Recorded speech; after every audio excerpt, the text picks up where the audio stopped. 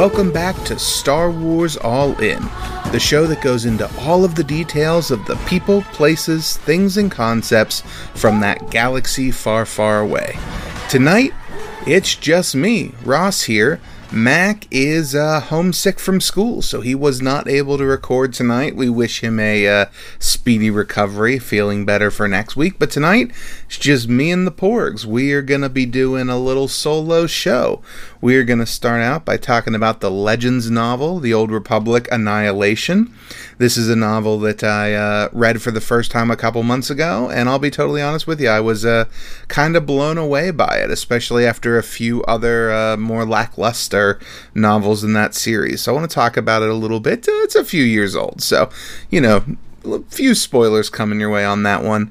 Next up, we're going to talk a little bit about, well, action figures, because, you know, I'm by myself tonight, so I get to pick the topics, and why not? We're going to talk about the Carbonized line of Black Series figures, and we're just going to talk a little about, you know, the 7 figures that have been released in that wave, and, you know, a little bit about personal thoughts on them. And then finally, we're going to wrap up. Recently, there was a collection of short stories called Dark Legends released, written by George Mann. You may remember we talked about one of the stories from Myths and Fables on the show a while ago. And this is sort of a follow-up to that, another collection of short stories. And we're going to discuss one of the stories in this book. All of that tonight on Star Wars All In. So stick around for more right after this.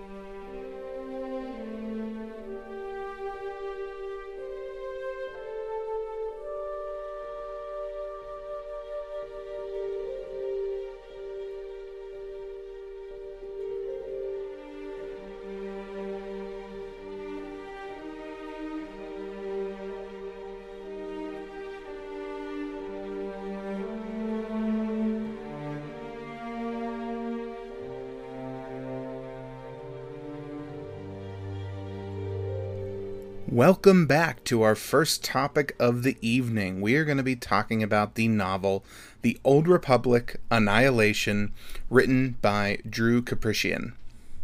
Now, this novel is interesting for a few reasons. The main reason why I wanted to do it is that, first and foremost, I just really enjoyed it a lot.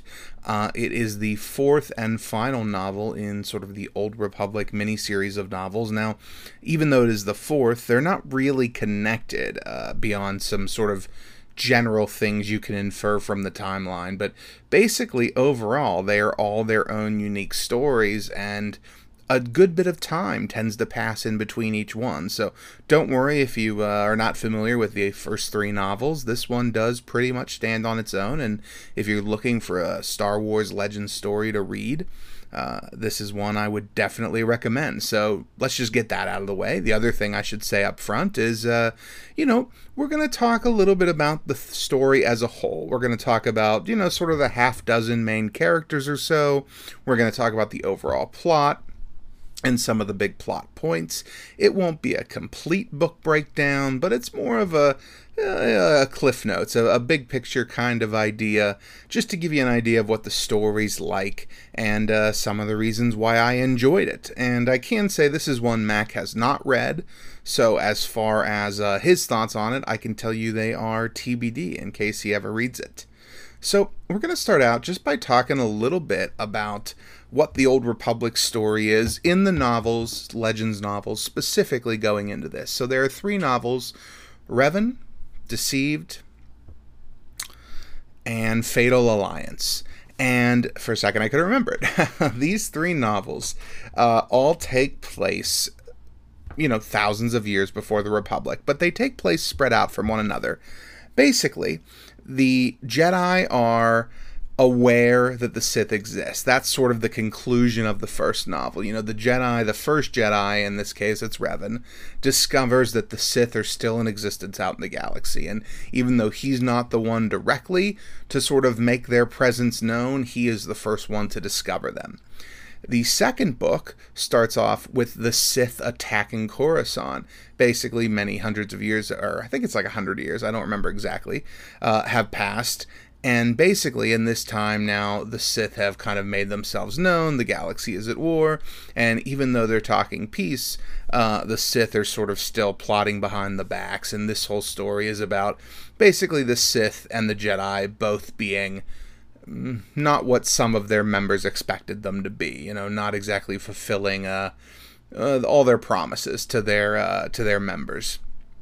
And then the third book, Fatal Alliance, is an interesting one because it is the one that is sort of most connected to this, in that one of the main characters of one of the secondary characters of that novel is Satele Shan, who is a Jedi, the Jedi Grand Master at some points in the Legends canon.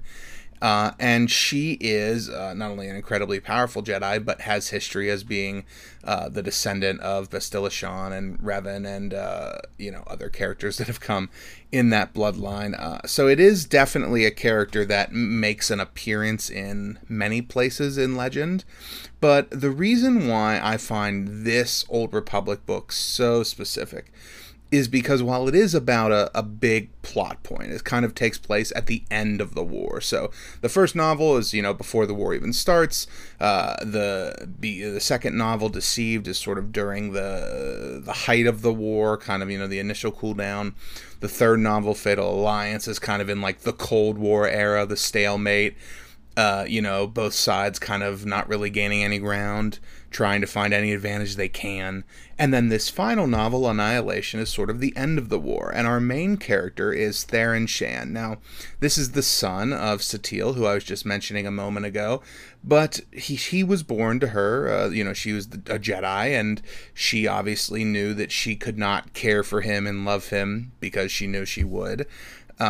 And still fulfill her duties as a Jedi. So she gave him up to her former master, who sort of left the order and raised him. And Theron basically finds himself employed by Republic Special Intelligence. That's his job. He is sort of partially mechanically augmented, cybernetic enhancements to make him more capable, but he is not really force sensitive.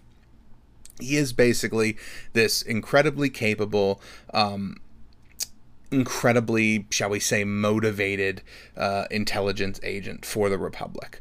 Now, basically, his story starts where he is sort of off on a mission, and he is sort of pursuing his friend Tifith. And Tifith is this Twi'lek that he knew growing up. Him and they were close with each other, the two of them together.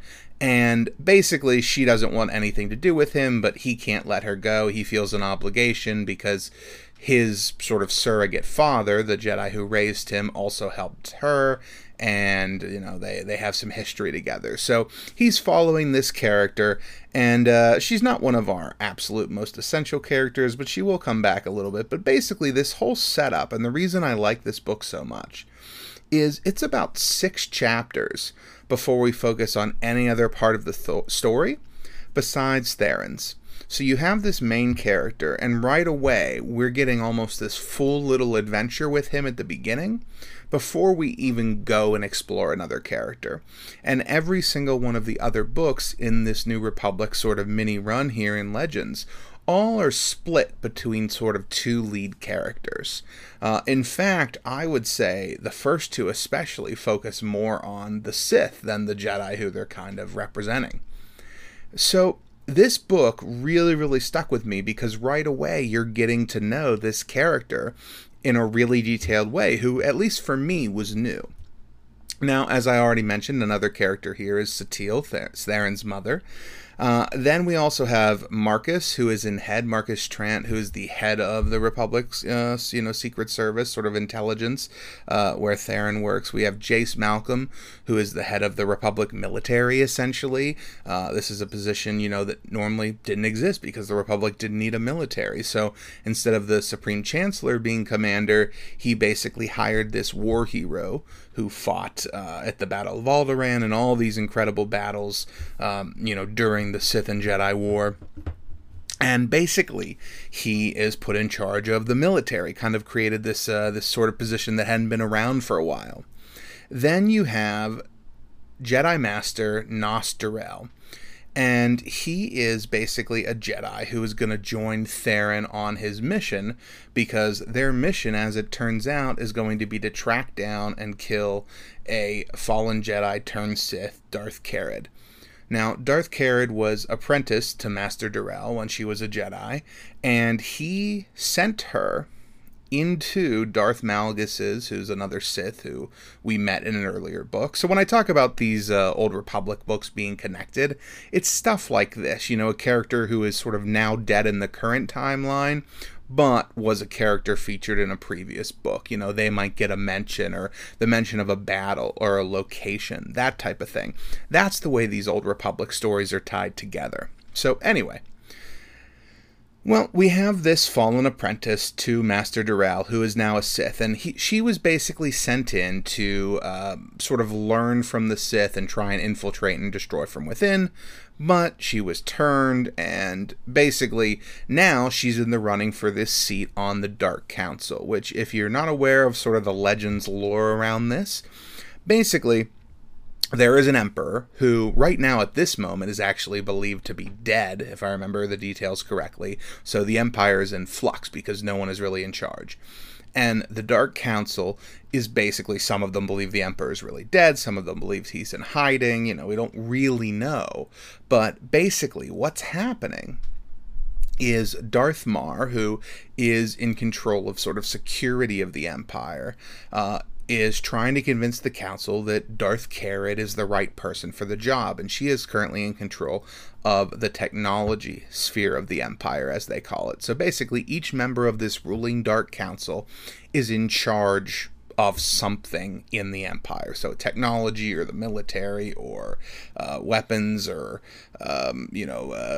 information, stuff like that.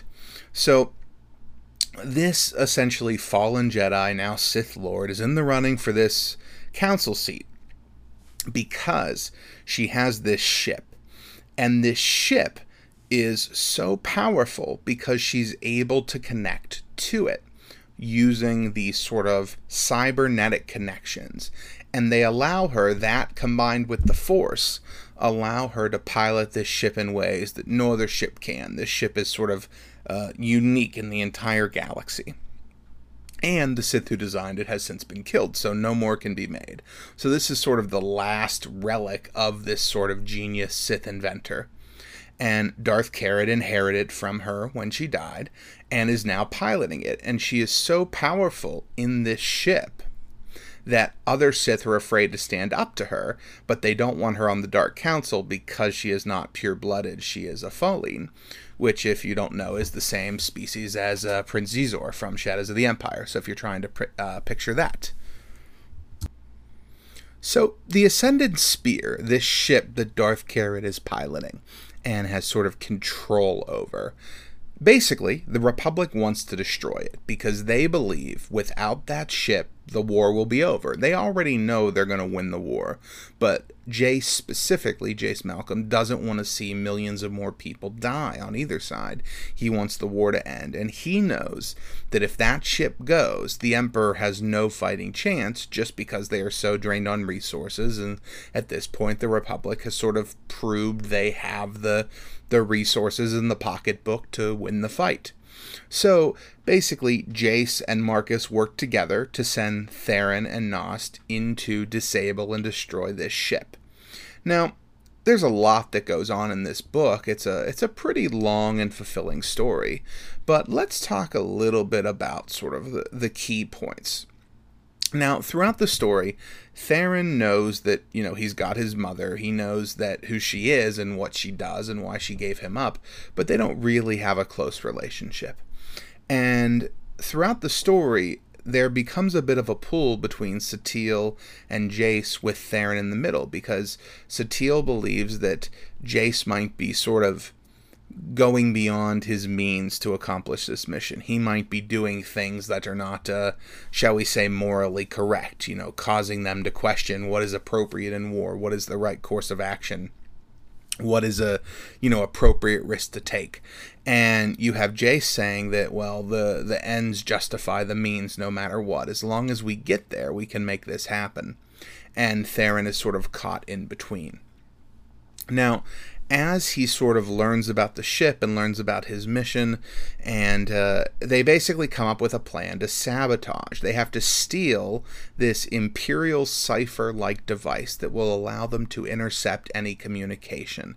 This will allow them to learn where the ship is going to dock, so Theron can sabotage it. Now, as Theron and Master Nosterel go to steal this Imperial cipher, they come up with a plan.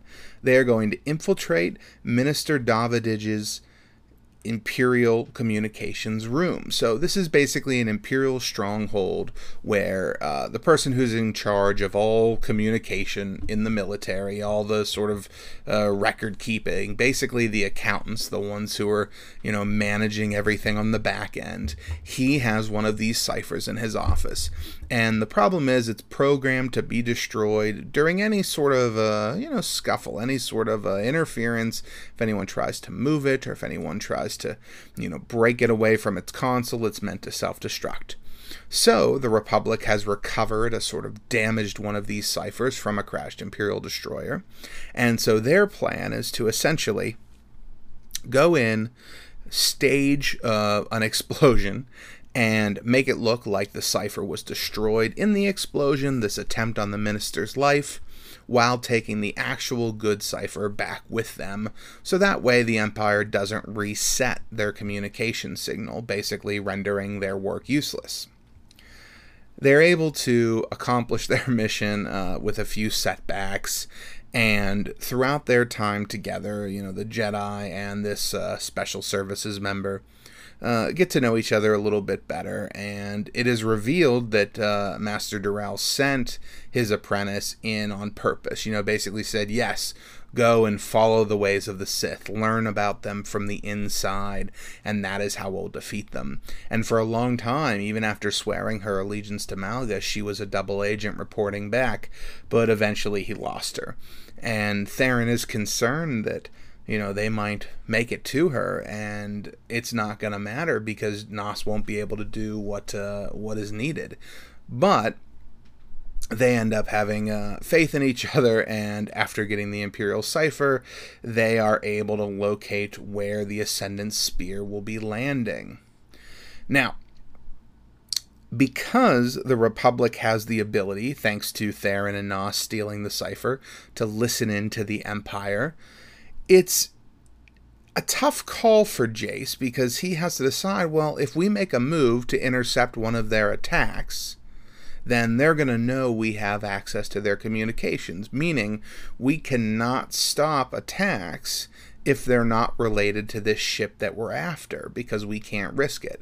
And so Theron has this whole sort of crisis of, is he on the right side? Because Jace is letting these planets get destroyed, these attacks from the Empire go forward, because he's not willing to use the information he's gaining from the sphere to stop the attacks.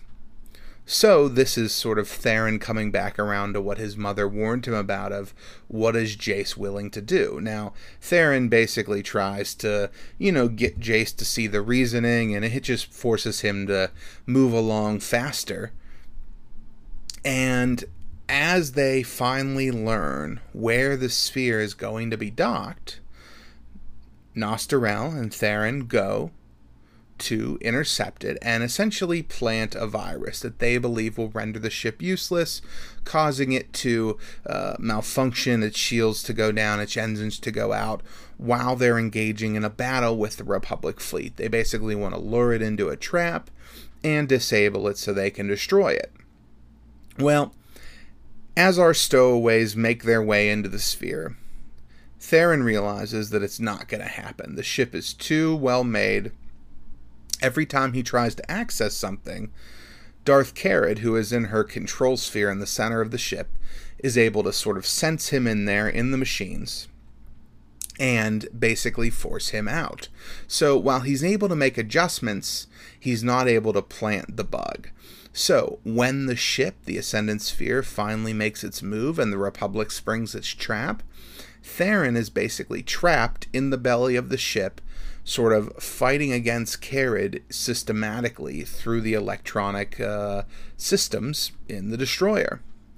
Now, eventually, Nost and Theron make their way into her control pod, where they find two other apprentices who are sort of using their force connection to help her become more powerful, basically relaying their mental capacity through her, because piloting the ship is very taxing and very exhausting, doing it through the force and doing it for a long period of time. So a fight ensues, and the ship is getting destroyed from the outside. Carid can tell she's losing, and as she makes her way, attempting to kill Theron, because, he's sort of defenseless against a Sith Lord, he is able to sort of blow her up by throwing a detonator into her pod with her and closing it up around her, and that is her end.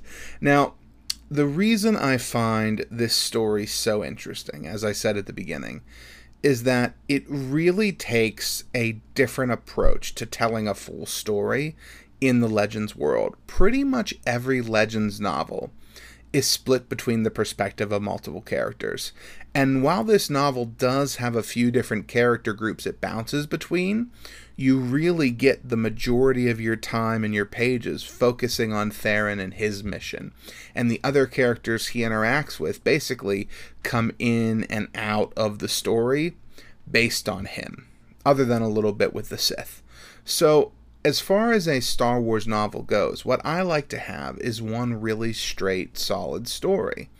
And none of these other Old Republic novels really satisfied that for me. But this one specifically, I really enjoyed it. So, if you are interested in the Old Republic, if you're interested in some really great, how should we put this? Some really great scenes, some really great moments in this book that are just really vividly described and really make you feel like you are in a Star Wars story.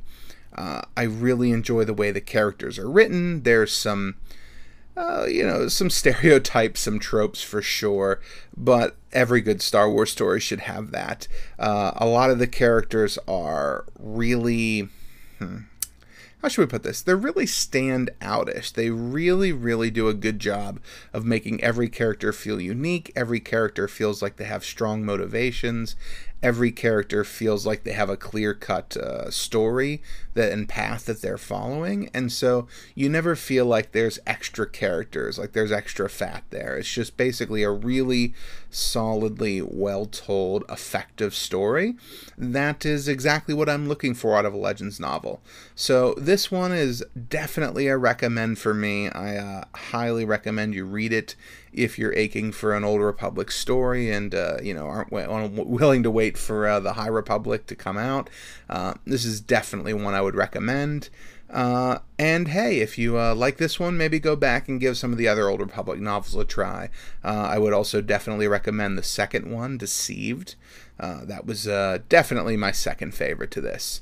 So, now that we've talked about this novel, let's go on and talk about a different piece of merchandise, some carbonized Black Series figures, right after this.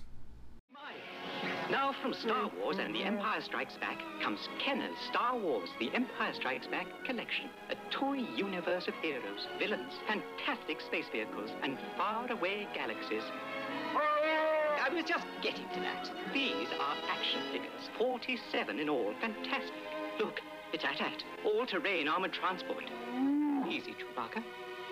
Here's Dagobah, training grounds for Master Luke. That's Slave One with frozen Han Solo. And this is Pop Wampa, the snow beast with Tauntaun from the Ice Planet. Remember, parents, there's only one Star Wars The Empire Strikes Back collection from Kenner. Welcome back to topic number 2. We are going to take a moment and talk about the Carbonized Black Series figures. This is a line of figures that started just about a year ago now. So now that we're a short ways into this new sort of variant of the 6-inch Black Series line, I thought we could take a moment and look at it. So this line debuted on Triple Force Friday in 2019, so the beginning of September. And while all these figures were sort of technically available, only a couple of them were actually bought that day by me. So we started off with 4 figures in this line. And if you're not familiar with what the Carbonized collection is, these are figures that are available in their normal Black Series 6-inch form, but are also available as, at least these first 4, exclusives at specific retailers. They also come in a unique, shiny box that is a specific color, sort of related to that character. And they have a sort of a symbol on them that says Carbonized Collection. But most importantly, when you look at the figure, it is a different paint application. It is sort of shiny and reflective, and in pretty much all of them, a slightly different color as well that comes from that reflective nature. So, the 4 figures we've got in this collection to start September 2019 were the Mandalorian himself, Din Djarin, the one that everyone was most excited to get. Now, this figure is the Mandalorian in his original armor that we see him in for the first 2.5 episodes of Season 1, and this was a Target exclusive figure. Now, this was the figure that I was in line for on that Triple Force Friday, the one I was most excited to get, because I knew it would be a pain to get, and I knew I wanted a Mandalorian figure, so why not go for the most unique one? And so I was able to get one, luckily. Mac and I and the other 2 people in line behind us, luckily I think they had 5 of them, so we were all able to get one. And there was a little bit of fear when we went in the store, because there was the middle aisle display, and then there was the normal aisle display. Well, I went for the middle aisle, you know, the sort of pop-up display, and it turns out the carbonized figures were not there. So luckily, even though I was first in line and not the first to get to them, I was still able to get one. The second carbonized figure from that day that I was able to pick up was the second sister from, Jedi Fallen Order, and this was a GameStop exclusive. Now, I should point out, each of these carbonized figures lists at retail $2 more than their variant, $24.99 instead of $22.99. So you are paying a little bit more for that uniqueness. Now, the second sister is a little bit less noticeable, I think, when you look at her figure. It's the metallic sheen isn't quite as noticeable as it is on the Mandalorian variant, especially on the Mandalorian's chest plate when you compare it. For the second sister, you do see it on her helmet and all of her armor, but it's a little bit more subtle because it's black instead of silver or sort of, bronze. The third figure in the line, and the one that I think, frankly, as a figure, as a variant, looks the coolest, is the Amazon exclusive Sith Trooper. So the regular Sith Trooper is sort of that nice kind of matte red, very, very nice. Well, the carbonized one, you guessed it, is very shiny. It's a darker red, too, almost like kind of a, well, I don't know how to describe it. This is normally Max territory. Kind of like a blood red, like a very dark brownish red, and very, nice and reflective, and looks great up there on the shelf. Now, the final carbonized figure, the one that I think is the least unique out of the 4, is a Walmart exclusive, and that was the Jet Trooper. So obviously the Walmart figure and the Sith Trooper, both I had to order through the mail. Luckily, both came fine, no issues.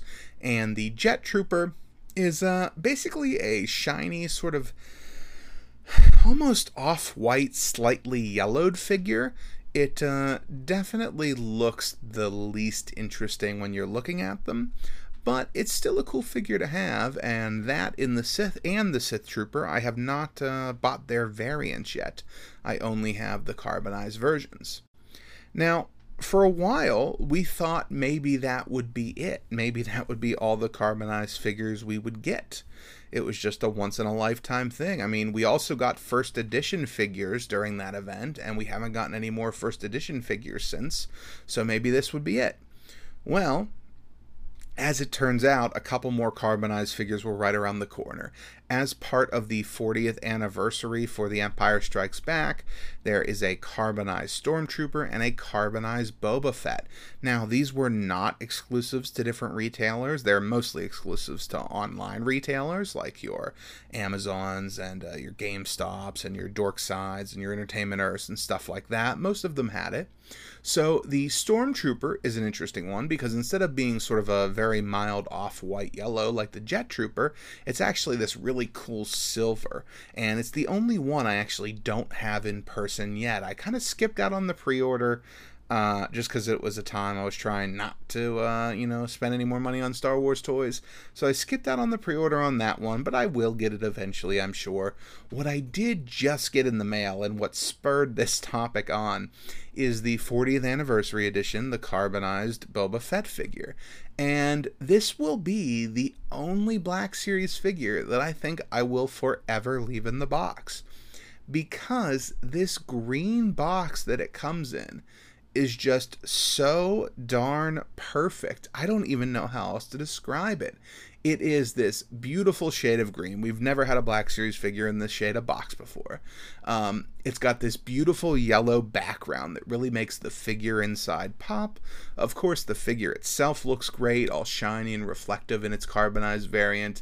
And it's a great souvenir for the 40th anniversary because I didn't buy a lot of the 40th figures this year like I did for the New Hope 40th line, where I have a complete carded collection of those. This just felt like, I owned most of these figures already. A lot of them are just repacks or remakes, with new printings of the face. And for me, that's not in the cards for me. I'm not going to buy them all again. So for me, I got the Boba Fett. And then there is one more figure that has recently been announced in the carbonized line, and that is the 40th anniversary Empire Strikes Back Darth Vader. Now, I ordered two of these because, as I might have mentioned before, I do have a pretty large Darth Vader collection in my Star Wars collection. That's sort of my biggest sub-collection are my Vaders. And so I wanted to have an in-box Carbonite Vader because it's part of that, 40th anniversary, and haven't bought a lot of the commemorative stuff this year so far. So wanted to have one of those. So one has arrived, the other has not. So I do have an in-boxed one of those. Haven't opened it yet, but it is quite pretty. Now, these figures are interesting because every single one of them is a figure we've already had. It's a figure we purchased before. So do we need these sort of special edition boxes, these sort of, at least they are repaints, at least it's not just a box you're buying for $25. But do we really need these variants? Now, my personal thoughts, I own 5 out of 6 of them, or 6 out of 7 of them, sorry. This is an interesting one. Because when the Stormtrooper and the Boba Fett came out, I only pulled the trigger on the Boba because of the green box. And then I pulled the trigger on the Vader because, well, it's Vader and I collect Vaders. And as I sit here thinking about it and looking at them and talking to you about it, I kind of think, well, okay, I definitely feel better buying these figures than I would something simple like a repack. For example, a 40th anniversary card. As I said, I didn't buy them this year, other than the ones that were new. So I got to see a couple in person. I got to open the Rebel Trooper, and I got to open the Luke, and I got to open the Yoda, or the R2-D2, the Dagobah Swamp R2-D2, because those were all new figures, and they were great. But the only one I bought to keep in the packaging, besides those carbonized figures, is one of the Vaders, for, once again, the same reason. So I would rather see carbonized figures become a staying thing than having first editions stick around. First editions really just feels like something that exists so scalpers can make more money, and that is something I'm definitely not about in the toy community. I want the stuff to go to fans first.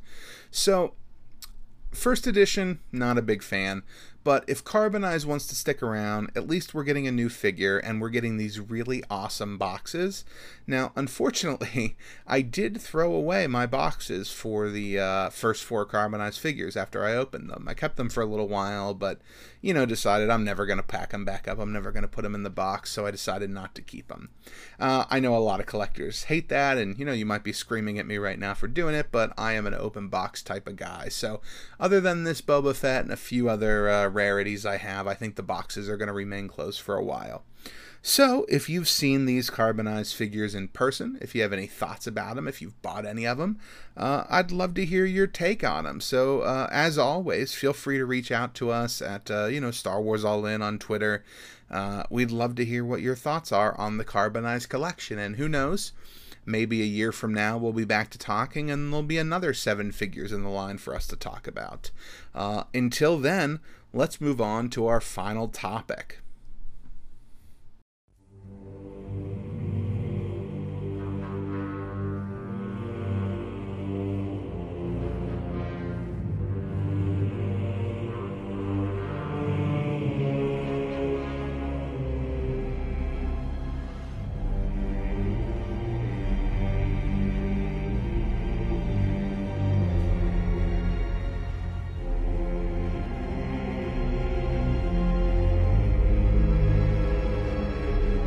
Hey everyone, welcome back to our final topic of the evening. We're going to talk about the collection of short stories written by George Mann called Star Wars Dark Legends. Now, this is a group of stories that was just released recently, and I want to talk about it as well as a few of the other books related to it. So, I'll be honest with you. I only found out just this morning that I would be recording this episode solo. So, I have only read the first 2 stories from the Dark Legends book. And what I'd like to do, because eventually we're going to want to go back in and, give a full rundown of this, because I really do enjoy it. What I'd like to do is tell you a little bit about the book itself, because it's a little unique in sort of our current canon of Star Wars. So, the first sort of Myths book written by George Mann last year was called Myths and Fables. And that was another collection of short stories, some sort of horror-based, like this Dark Legends book is, some more adventure or mythical-based, as I would say. But Dark Legends is a little bit more unique, because each story in it is a sort of horror, dark side type story. It's very much a spooky Star Wars book. Now, the first 2 stories of it, I just want to talk about the first story, called The Orphanage. Now, this very first story takes place basically at an orphanage. Who knew?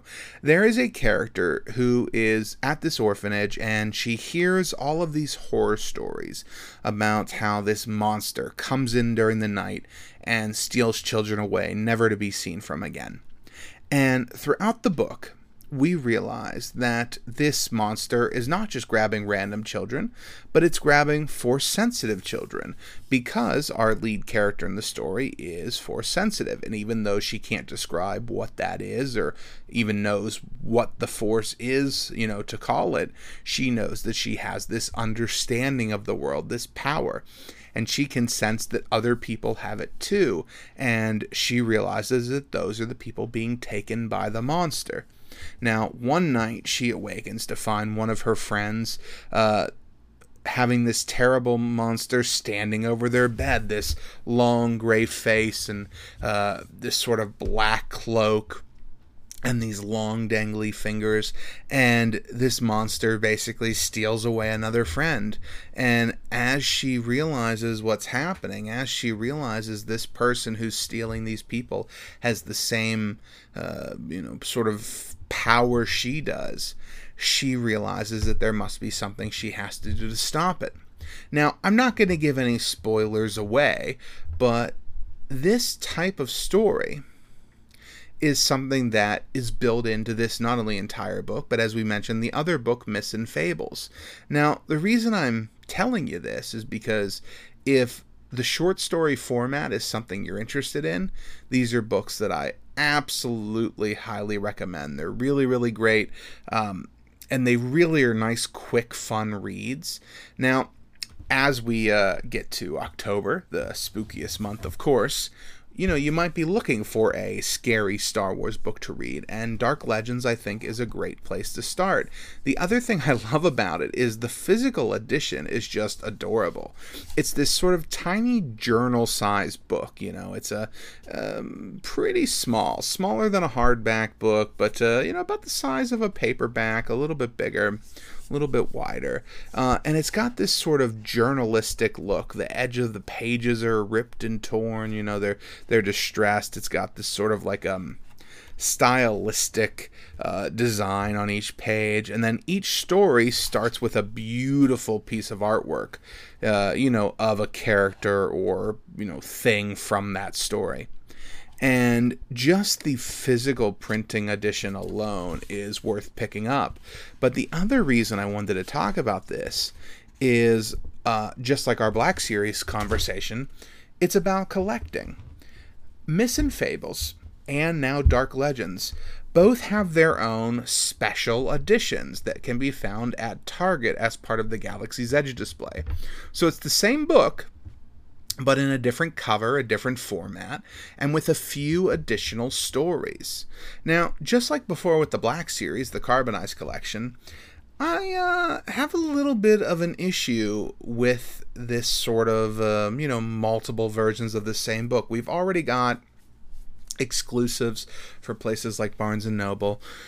We've got things like convention exclusives, and, we used to have things like Science Fiction Book Club and stuff like that. So exclusives are around and have been around in Star Wars books for a while. But to have these exclusives for books that are so new with these unique stories is a new approach for Star Wars books, especially interesting for books that are so off the beaten path, books that are not your, most sought after. Now, I know a lot of hardcore stands who are really excited for this Dark Legends book, but your average Star Wars fan isn't gonna know that this thing exists or was just released, or that there's 2 versions of it depending on where you buy it. But it was something that just kind of got me interested, because where do we go from here with this? Does every book have multiple editions? A book that is short stories, it's really easy to do. What about something like, we've got From a Certain Point of View 2 coming out? Will that book have multiple editions with maybe extra stories depending on where you buy it? That's a very real possibility. And my question for you is, where do you think this could feasibly end? Can we end up with multiple different covers, multiple different editions at retailers on a regular basis for every book, rather than having a convention exclusive, since we might not be having conventions anytime soon? Maybe instead of being a poster in the Barnes & Noble version, it's an actual different cover, or it has bonus content, a short story. That's a world in Star Wars publishing that we might be arriving at very soon, as they seek for ways to kind of hype up these different books and different releases, and to sell different stories over and over again. So the reason I am talking about all this today, to bring it all back to the beginning, is this Dark Legends book, absolutely worth picking up. And if you're going to pick it up for the first time, if you haven't heard about it up until now, I'd highly recommend checking out the Target edition that has exclusive stories. Now, when I finish Dark Legends, we'll definitely be sure to give you a more complete breakdown of it. But I hope that little sort of taste of what one of the stories is like gives you an idea of what you're in for with a book like this. There's sort of these short little 30-page, and when I say 30-page, I mean really more like 10 pages, because they're quite small and largely spaced pages. But these sort of short little stories, these short little vignettes that take place in different eras and in different places in the Star Wars timeline. The first story takes place, around the time of the Galactic Purge, not far after. The second story takes place during the dawn of the First Order. So you get to see different eras in Star Wars, you get to see different places, and you get to see different characters each sort of falling into their own, Star Wars-based horror story. So if that sounds like your cup of tea, I highly, highly recommend Dark Legends. Even, like I said, just for the physical printing alone. I can't wait to talk to you about it more once I have a better understanding of it and I've had a chance to read it and check out the other editions myself in person once I get those. If you have any thoughts on Dark Legends, feel free to reach out to us on Twitter. I'd love to know what your favorite story is from it. And once I finish it, I'd be happy to let you know mine too. All right. Hang tight one more second. We are going to go and wrap this thing up right after this.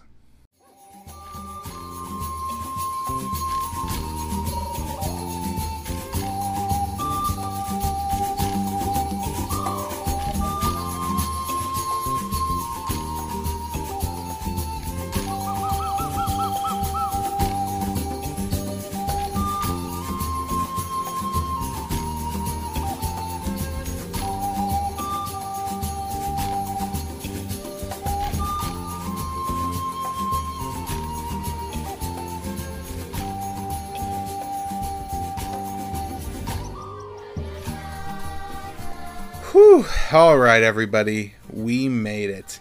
We have, about a 40-minute episode. Not too bad for being solo with only about 8 hours of notice.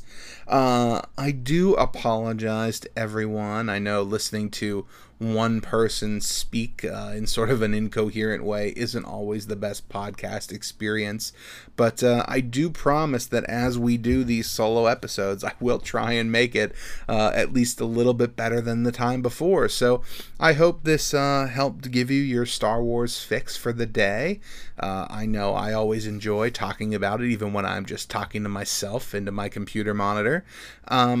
I look forward to seeing you again next week. Let's see, is there anything new in the world of Star Wars that we should talk about? I mean, we've talked about action figures, we've talked about books.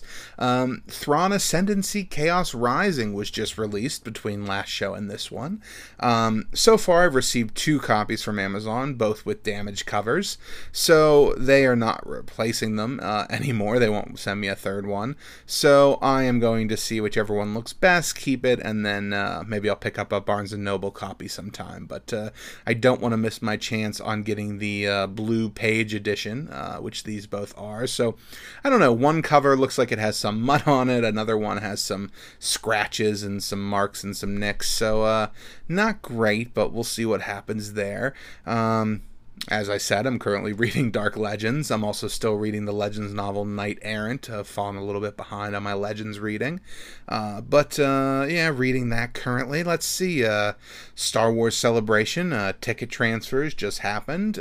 So hopefully if there are tickets going on sale, that'll happen soon, because really hoping to get mine. And, we just had a traveler return from Batuu. I want to send a shout out, a thank you to a friend of the show and former guest, Chris Byers, who recently returned from an outing to Batuu and was able to bring me a Sprite. So really appreciate that, Chris. He also picked me up a few Funkos, so really do appreciate that, buddy, as always. Thank you very much. And another shout out to another friend of the show, listener Derek. Derek, thank you so much for the Legends novels. Derek helped to complete my Legends collection. The Star Wars All-In Legends library is now complete. All 146 Legends novels complete, right here on a bookshelf behind me. And as I make my way through them, I will continue to keep you updated on my process. But seriously, Derek, thank you so much. Finished off the collection for us by sending us the last 4 novels we needed for it. So we really can't thank you enough. It really is appreciated. As more Star Wars news continues to develop, we will talk about it a little bit as we do. We know The Mandalorian is premiering on October 30th this year. Very much looking forward to that, obviously. Can't contain our excitement much longer. Star Wars Squadrons comes out in less than a month, so we've never been closer on that. So there is certainly a lot happening in the world of Star Wars, and we cannot wait to talk about it. So I think that's everything I have to say today. It is really hard to talk for an hour by yourself. So we're going to call this one close enough, and hopefully you enjoyed it at least a little bit. So, since Mac isn't here, I get to say the line. You ready? Well, I'm Ross, and I'm Ross, and until next Wednesday, may the Force be with you.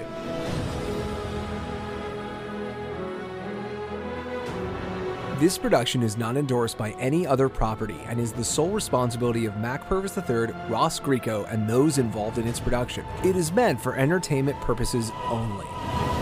Other than content provided by this production's providers, all music, music clips, sound bites, rights are reserved, and their respective owners have not endorsed any aspect of this show. Copyright 2020.